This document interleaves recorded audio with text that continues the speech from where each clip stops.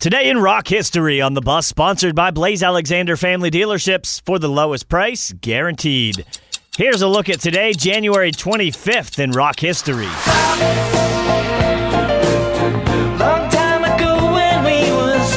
On this day in 1988, George Harrison released the single When We Was Fab, the second release from his 1987 album Cloud 9. Harrison co-wrote the song with ELO's Jeff Lynne and has a nostalgic reflection on the days of Beatlemania when the Beatles were referred to as the Fab Four. Let me go on, like I glister in the sun. Let me go on. Today in 1992, the inaugural Big Day Out Festival took place in Sydney, Australia.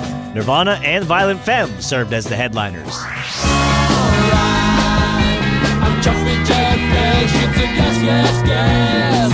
And today in 1999, the Rolling Stones began their No Security Tour in Oakland, California, where they opened the show with Jumpin' Jack Flash and ended with Sympathy for the Devil.